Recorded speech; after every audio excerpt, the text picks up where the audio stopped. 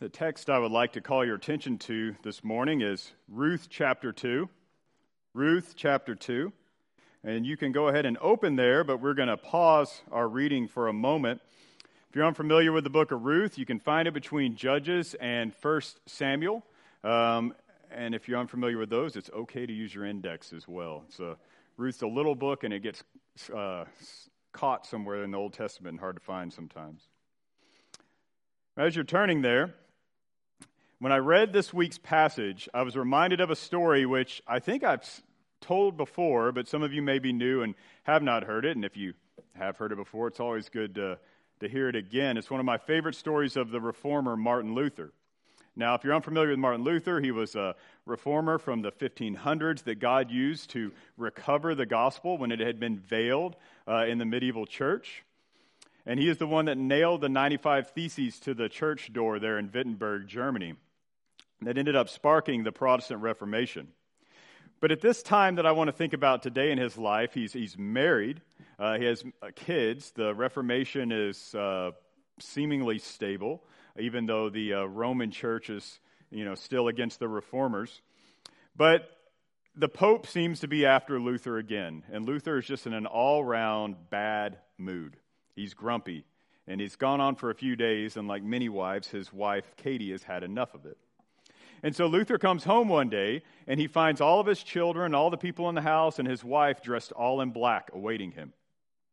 And Luther, the pastor, who's worn out and tired, says, "Oh no, who has died?" And his wife smartly replies to him, "Why, doctor, have you not heard? God has died." Luther looked at her like she was crazy, and she said, "Well, because my husband, the pastor, Martin Luther, would surely not be in such a state as he has been in the last few days if he had a living God to hope in." Luther got the point. And Luther changed his attitude. But I think when I think of that story and I read our text today that we are all, myself included, all too often like Luther. And this morning I ask you, where have you placed your hope? Have you placed your hope in a politician? How about your 401k? Have you placed your hope in the integrity of a system or a group of people, in a certain pastor? As I talk to people, I see this theme of hopelessness. The world seems cruel. Our political scene is full of clowns and actors. Economy's out of balance. People regret life choices. They wish things had turned out differently. Hopelessness. But maybe your hopelessness has nothing to do with your state or the state of the world or decisions, but where you have placed it. This morning I want to argue from the Scriptures, Christian, you must place your hope in an all-powerful, all-knowing, unchanging Creator God. Now, before you check out of this sermon and say, okay, I've heard this before, I know the answer to this one, I want to ask you this. Do you ever worry? I think all of us should raise our hands. I will raise mine. And because we worry, we must think again of this subject, and we must look to the Scriptures to see and to be reminded who it is that we must trust in. We must actively seek to apply the message of Scripture that we must hope in God to our lives. We will still struggle. We will still worry, but we will repent of that worry, and we will be the better off because we will remind ourselves that we must place our hope and trust in God. And in today's passage, we find three encouraging attributes of God in which we should place our hope during troubled times. Three encouraging attributes of God in which we should place our hope during troubled times. The God that we should place our hope in. First, hope in the Creator's providence. Second, hope in the Creator's provision. Third, hope in the Creator's protection. Now, as we read through the passage and as we draw out certain elements of the passage, you're going to see that all three of these overlap. So there's going to be times when we're talking about God's providence and we're going to be talking about His provision. There's going to be times when we're talking about His provision and protection is going to come up. And I think that's okay because all three of these are wound together in the passage and we need to hope in all three. As we continue to read through and study through the book of Ruth, we see that Ruth is a story that shows God's graciousness. that he forgives those who turn to him. His hesed, or his covenant loyalty, his kindness, his compassion are forever. And so far we've seen in the text at the beginning that a man named Elimelech, a man that lived in Bethlehem, an Israelite, a man under the covenant of God, took his family during a time of famine to a pagan land, to Moab. I don't know if you caught it or not this morning, but as we read through the Psalms, today was Psalm 83, and Guy actually read the name of Moab, and that was one of the enemies of God in that psalm. So when Elimelech takes his family from the promised land to the land that God has promised to give them in the Old Testament covenant, he takes them from Bethlehem and goes to Moab, which is a pagan land, a land that has been an enemy of Israel, a land that hired a sorcerer to curse Israel, that their women had tried to draw the Israelite men away from God. That was not a neutral decision. It was not as though he just said, well, I'm going to move to the next state over because they have more food in their grocery store. But he was actually turning his back on the covenant of God and going to a pagan land. And because of that, he died. And his two sons could have taken their mother and said, all right, we're going back to Bethlehem. But instead, they doubled down on their father's rebellion. They took pagan wives and they died. And then finally, Naomi, the mother in this story, says a broken woman with no men in her life to take care of her. Remember, this isn't the first century, but in that century, in the ancient times, she was basically destitute. Says, I'm going back. I'm going back to the promised land. I'm going back to the people of my God. And she tells her two daughters-in-laws that are with her to go back to your people. Maybe you'll be able to find a husband because there's no future with me. And one of them does, but Ruth does not. Ruth clings to her mother-in-law and says, where you go, I go. Your God is going to be my God. Your people are going to be my people. And then she swears an oath by the one true and living God, by Yahweh, by the God of Israel. And they travel back to Bethlehem, the house of bread, where God has since come and blessed his people. And that's where we pick up our story. Ruth and Naomi walked in bold faith despite their dire circumstances and returned to the people of God. And now we'll find Ruth going out in the fields to glean. So would you look with me at Ruth chapter 2, starting in verse 1.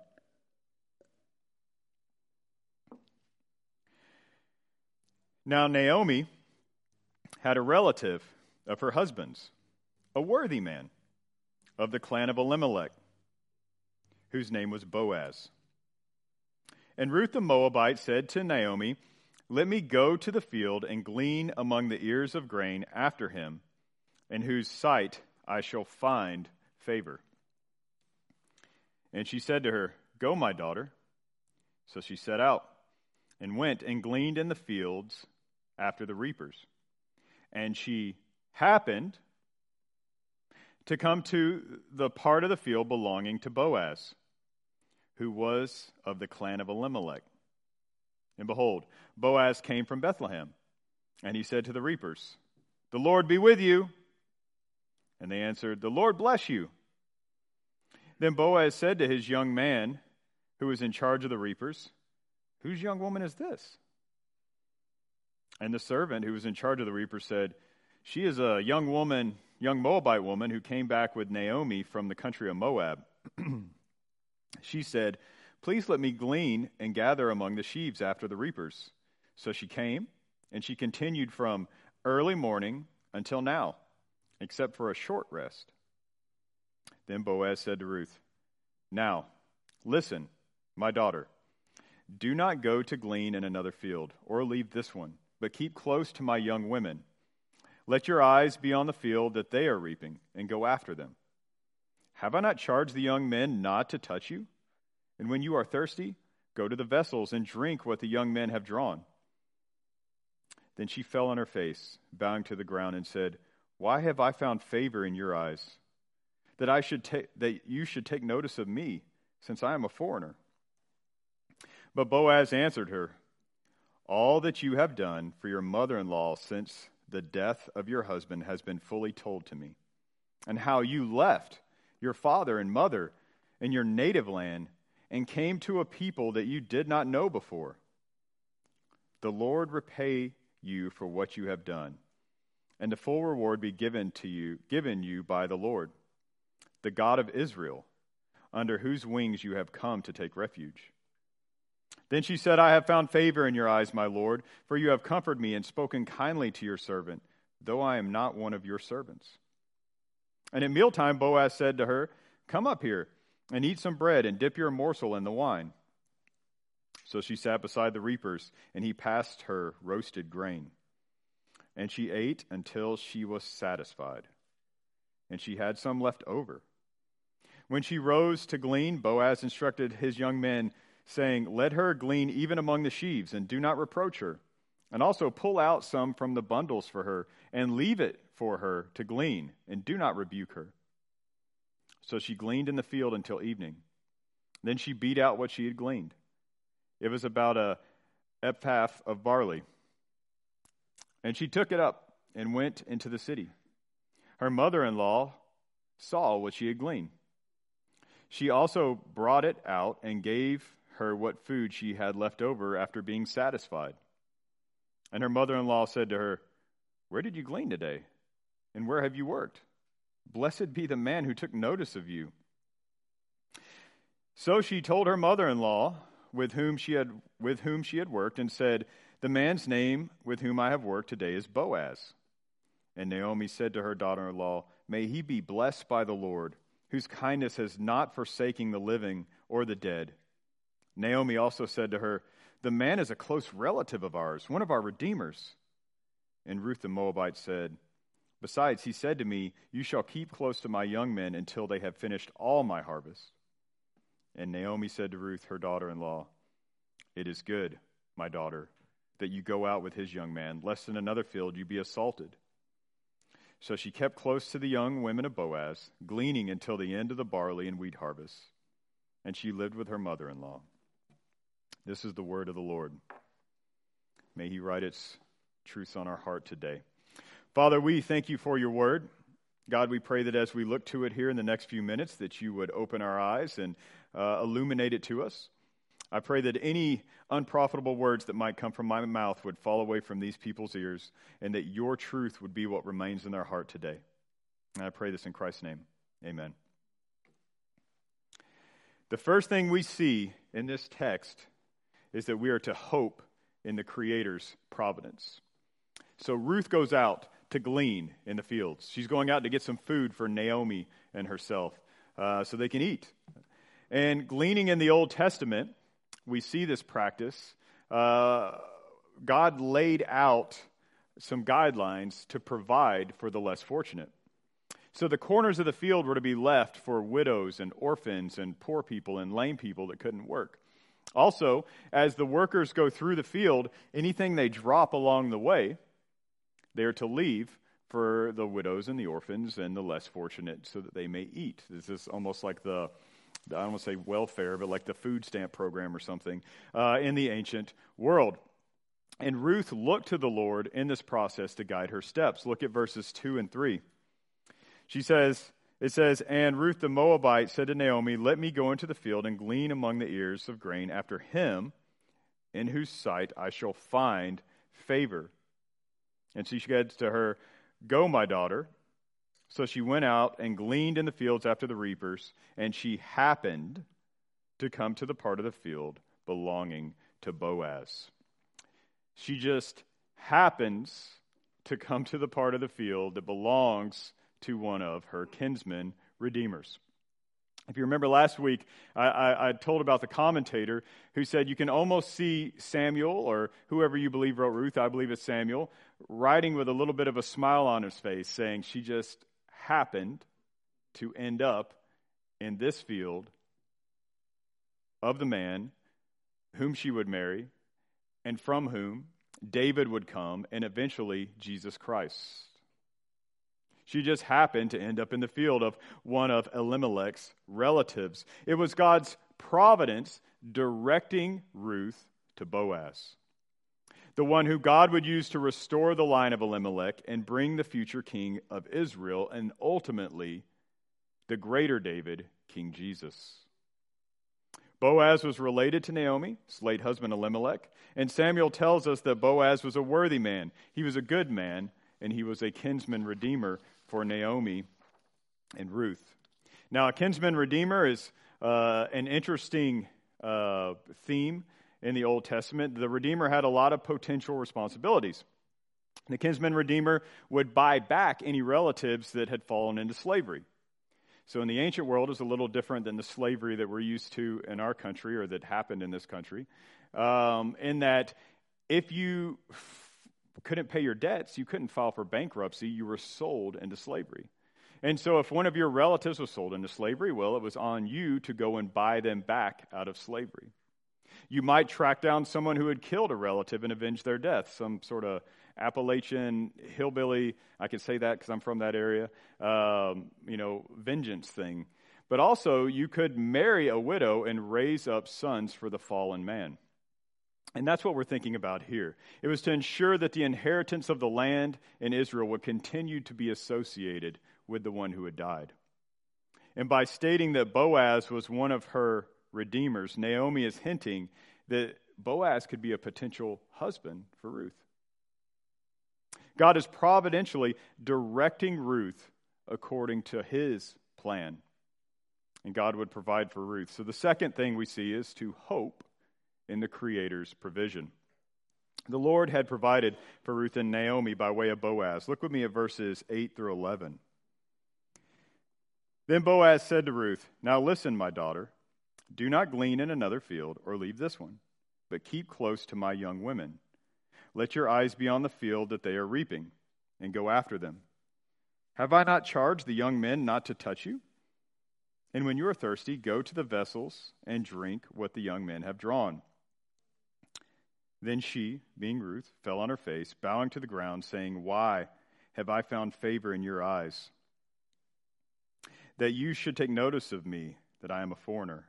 But Boaz answered her, "All that you have done for your mother-in-law since the death of your husband has been fully told to me. How you left your father and mother, your native land, and come to a people you did not know." So Boaz has heard what Ruth has done for Naomi, one of his relatives. He had probably heard from the town gossip. You remember last week that everybody was abuzz saying, "Have you heard Naomi is home?" And he had heard from the gossip that Naomi had returned with this Moabite woman who had refused to leave her. Now, before you say, "Aha, pastor, right there, gossip," you're always harping on gossip. That's a good place. I think there's far too much scripture against gossip to start to make some kind of timeless theological principle out of this. But nonetheless, Boaz had heard that all that Ruth had done. And he had heard that Ruth was caring for Naomi rather than doing what was best for herself. She could have went back to her family. She could have went back to the comfort of her family. Maybe found a nice Moabite young man to marry, but instead, she was loyal to Naomi. And she went to a land that she did not know, and she converted to the God of Israel. Boaz states that he knows that Ruth has left everything familiar to care for Naomi and join the people of Israel. Israel, the covenant community, are now her people. Remember, she's sworn this oath. And the commentators say no one but in our time would ever question the fact that she is a legitimate convert to Israel during this time. And Boaz repays Ruth's kindness in turn.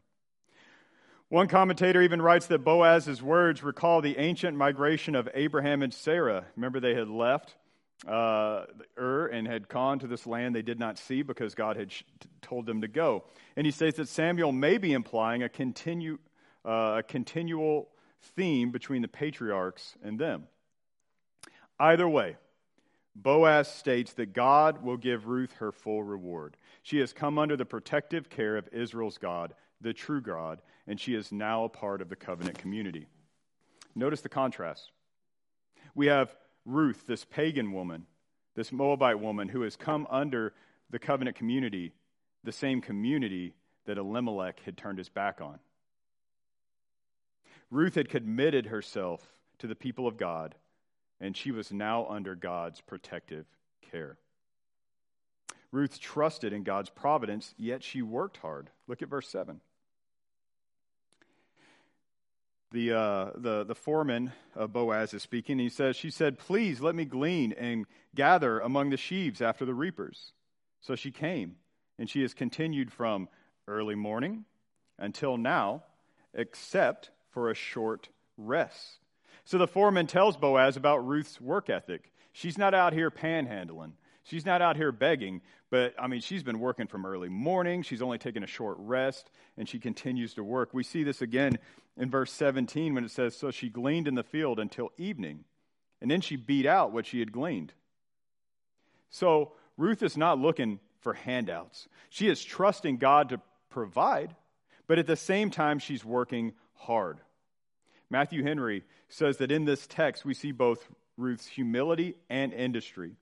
And we see God's providence directing her through the whole thing.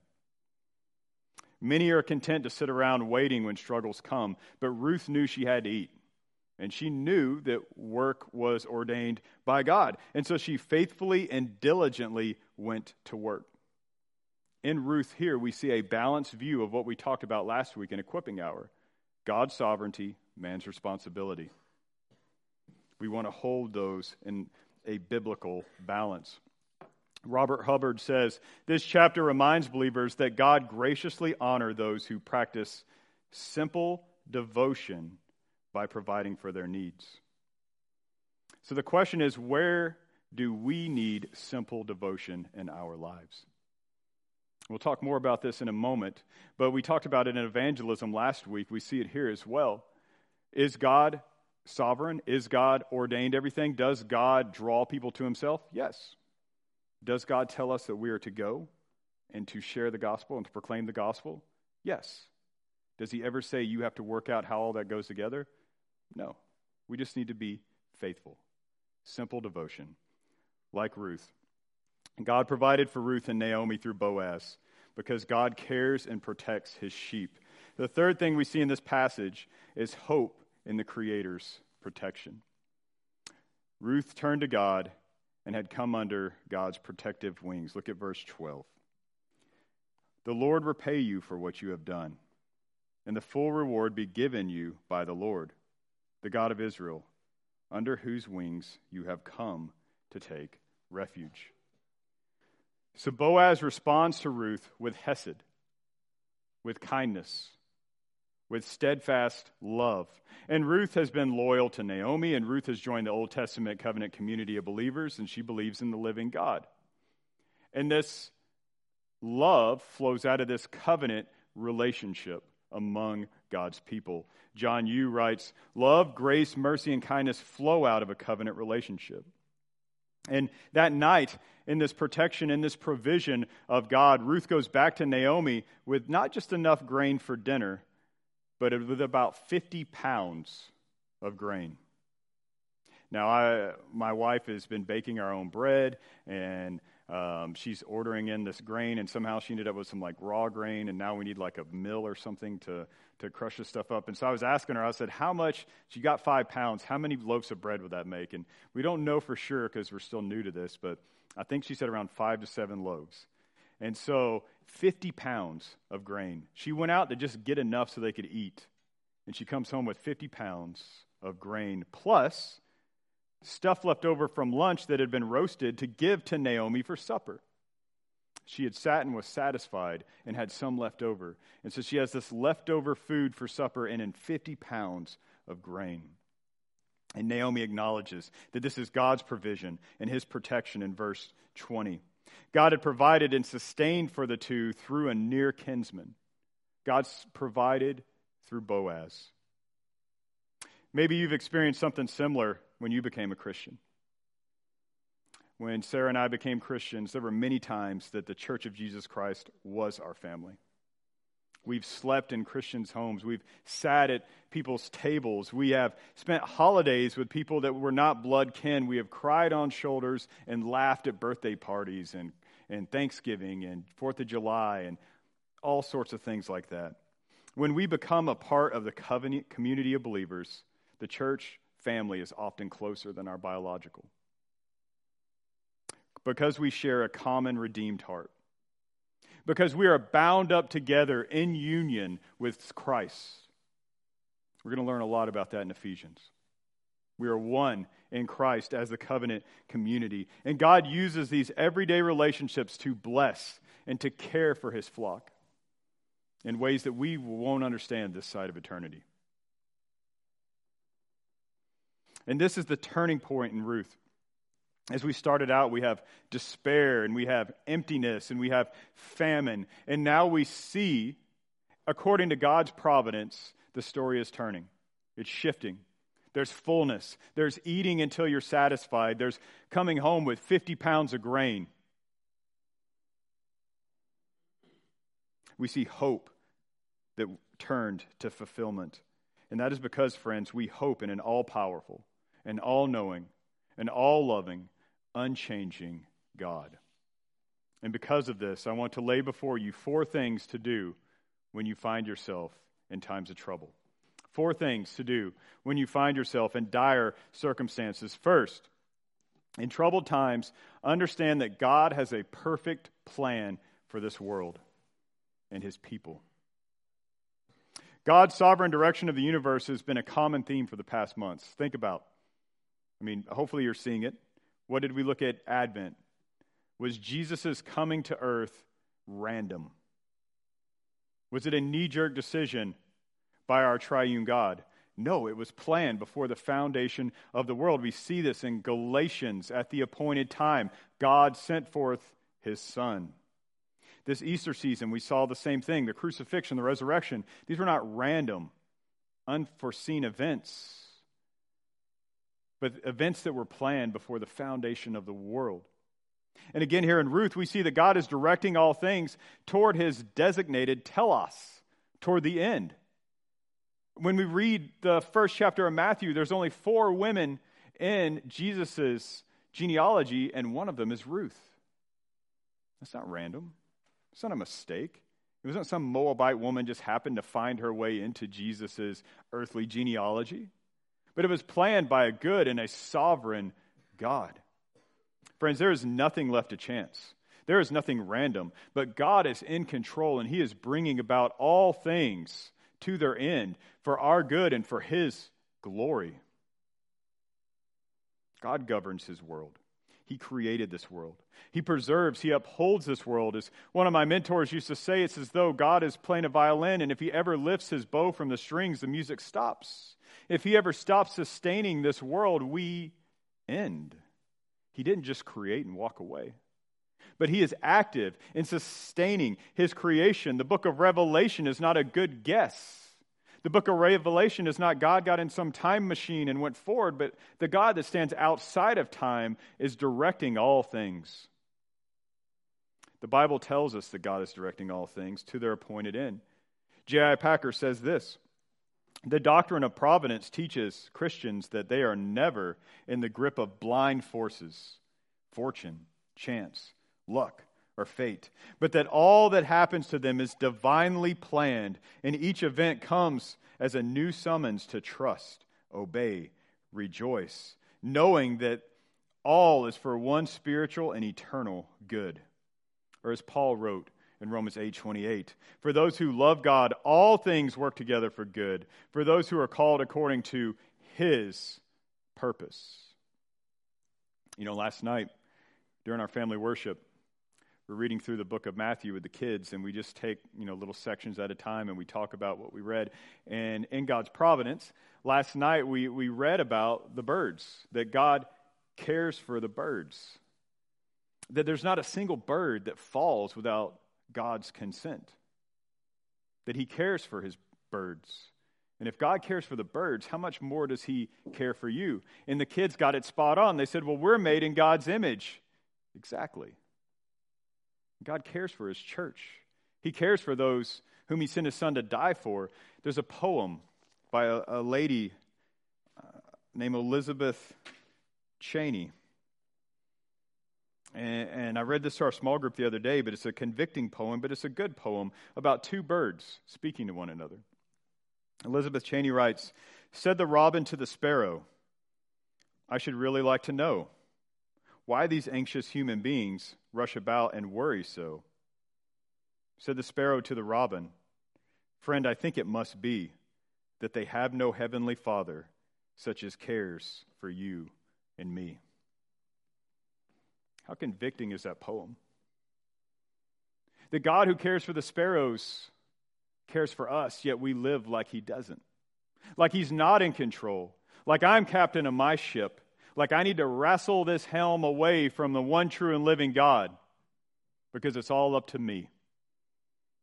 But in reality, I just need to trust and know that he is in control. Second, in troubled times, neither trust your own strength nor sit moping around. What did Ruth do when her and her mother-in-law hit rock bottom? Well, Ruth was obedient. She did what she knew she was supposed to do, and she went to work. They needed to eat. Work is good. God has ordained work. Now, this is not Poor Tom's Almanac. This is not saying God helps those who help themselves. We're not saying that. But what we are saying is that God does call for simple obedience, simple devotion to what he has commanded us to do, trusting that he orders all things. Often those of us who believe what the Bible teaches about the sovereignty of God fall into some weird fatalism. Well, if God's ordained everything, I don't have to do nothing. Well, nothing could be further from the truth. We are called to faithfulness. Paul says that we are to admonish the idle, not go sit down with them. We are called to serve God. We are called to be faithful to God. We are called to use our giftings to serve him. We are called to provide for our families. Paul says that if one does not provide for his family, he's worse than an unbeliever. But we are called to strive, keeping in mind that all we do, all of our obedience, all our work is only possible because of the work God has done in us. And it's all for his glory, not our merit. We can never earn our salvation. Experientially, I've learned that in troubled times, and I'm nervous about talking about experience in our day. I think in days past you could do it and nobody got nervous, but now everybody just wants to talk about their experience. But I think when your experience reflects what's in the Bible, then it's okay. And experientially, I have found in troubled times that if we just continue to be faithful, that soon the storm will subside. And even if it doesn't, even if we are tied to a stake and burned like some of our forefathers, our Christian forefathers, the storm will still subside and we will go into the presence of our Lord. But we are just called to be faithful. We are called to strive to serve God. But still you might ask, well, how do I determine God's will? Well, this week we hosted Justin Peters, and he taught us much about false gospels, and that was all good. I learned a lot, but one of my favorite things was the outline he gave us the second night on determining God's will. And so this is from him on Tuesday night. This is not from me. I'm ripping it off, but giving him the credit. And he gives us 4 things.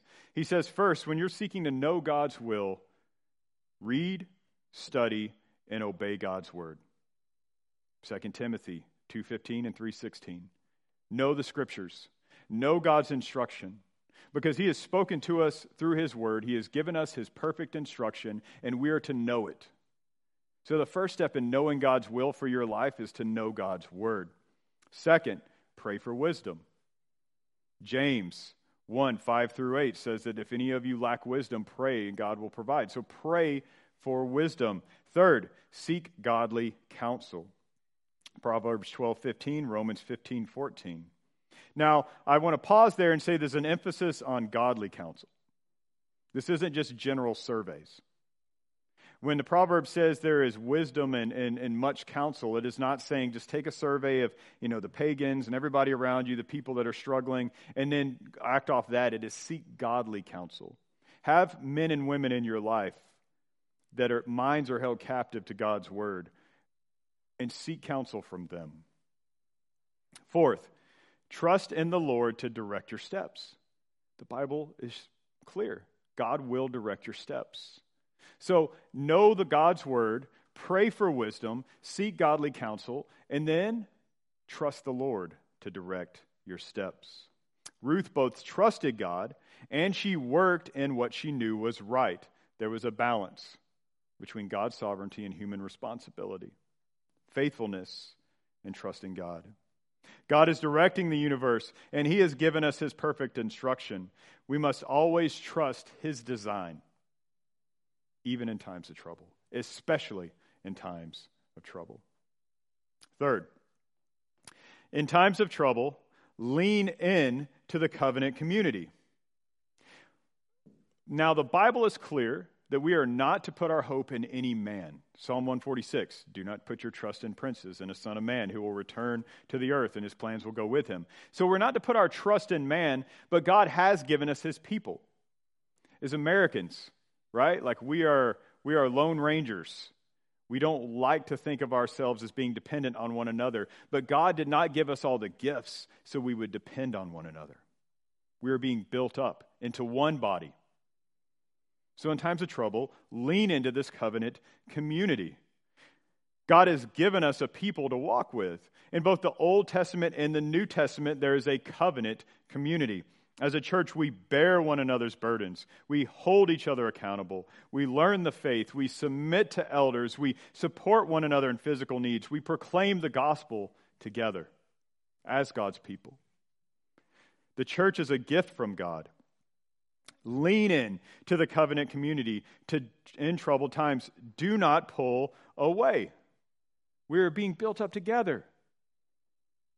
Not individuals, but a church. In both the Western church and unfortunately in this local church,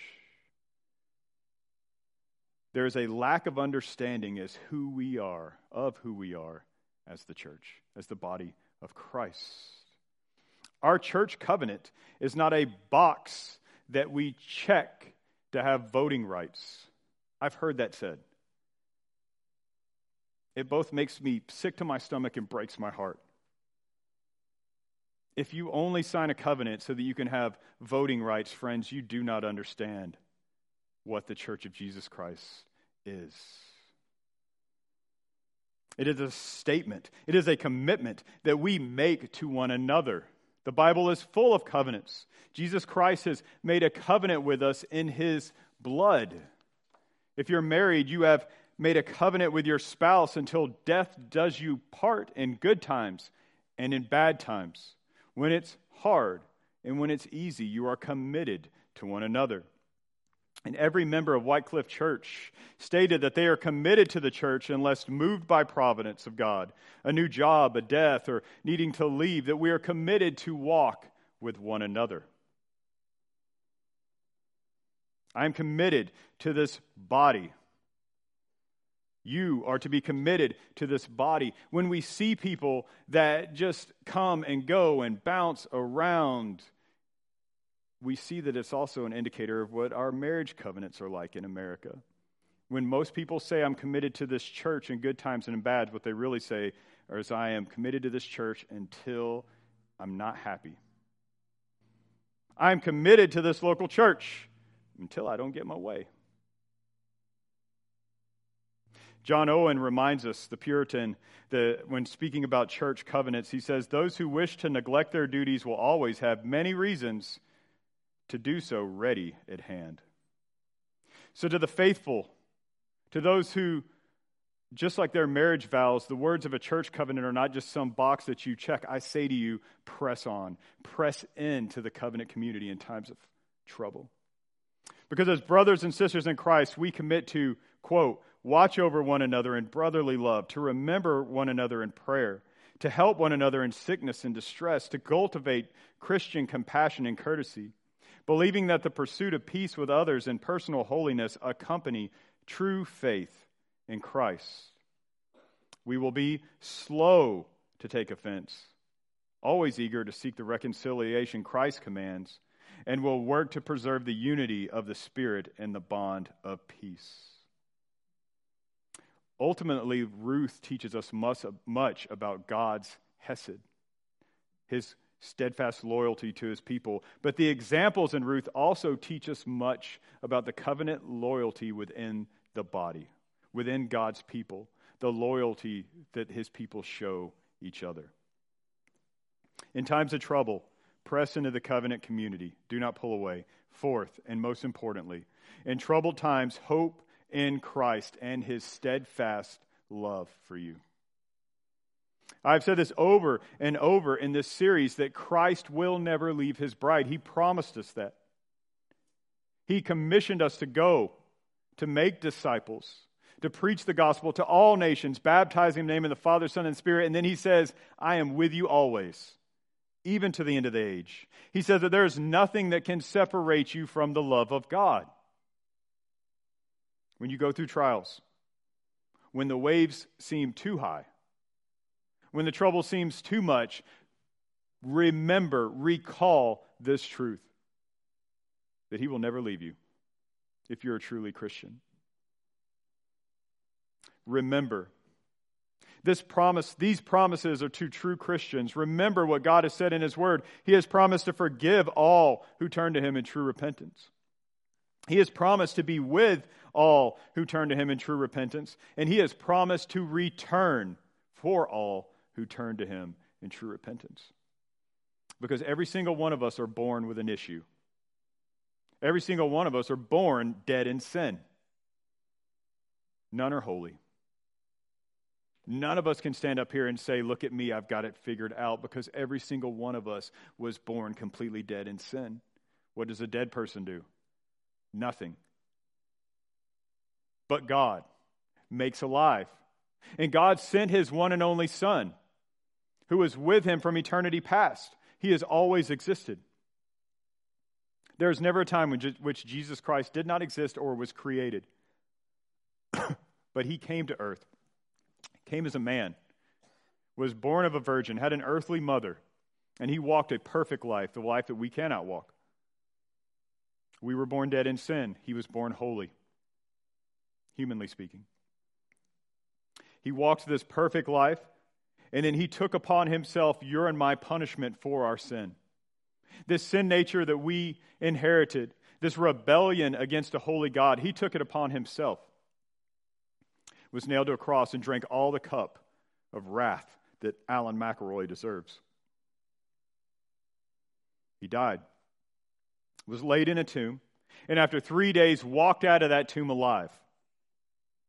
In human flesh. This wasn't some spiritual resurrection, but in human flesh, he ate, he laughed, he hugged, he did whatever with his disciples for so many days, and then he ascended to the right hand of the Father.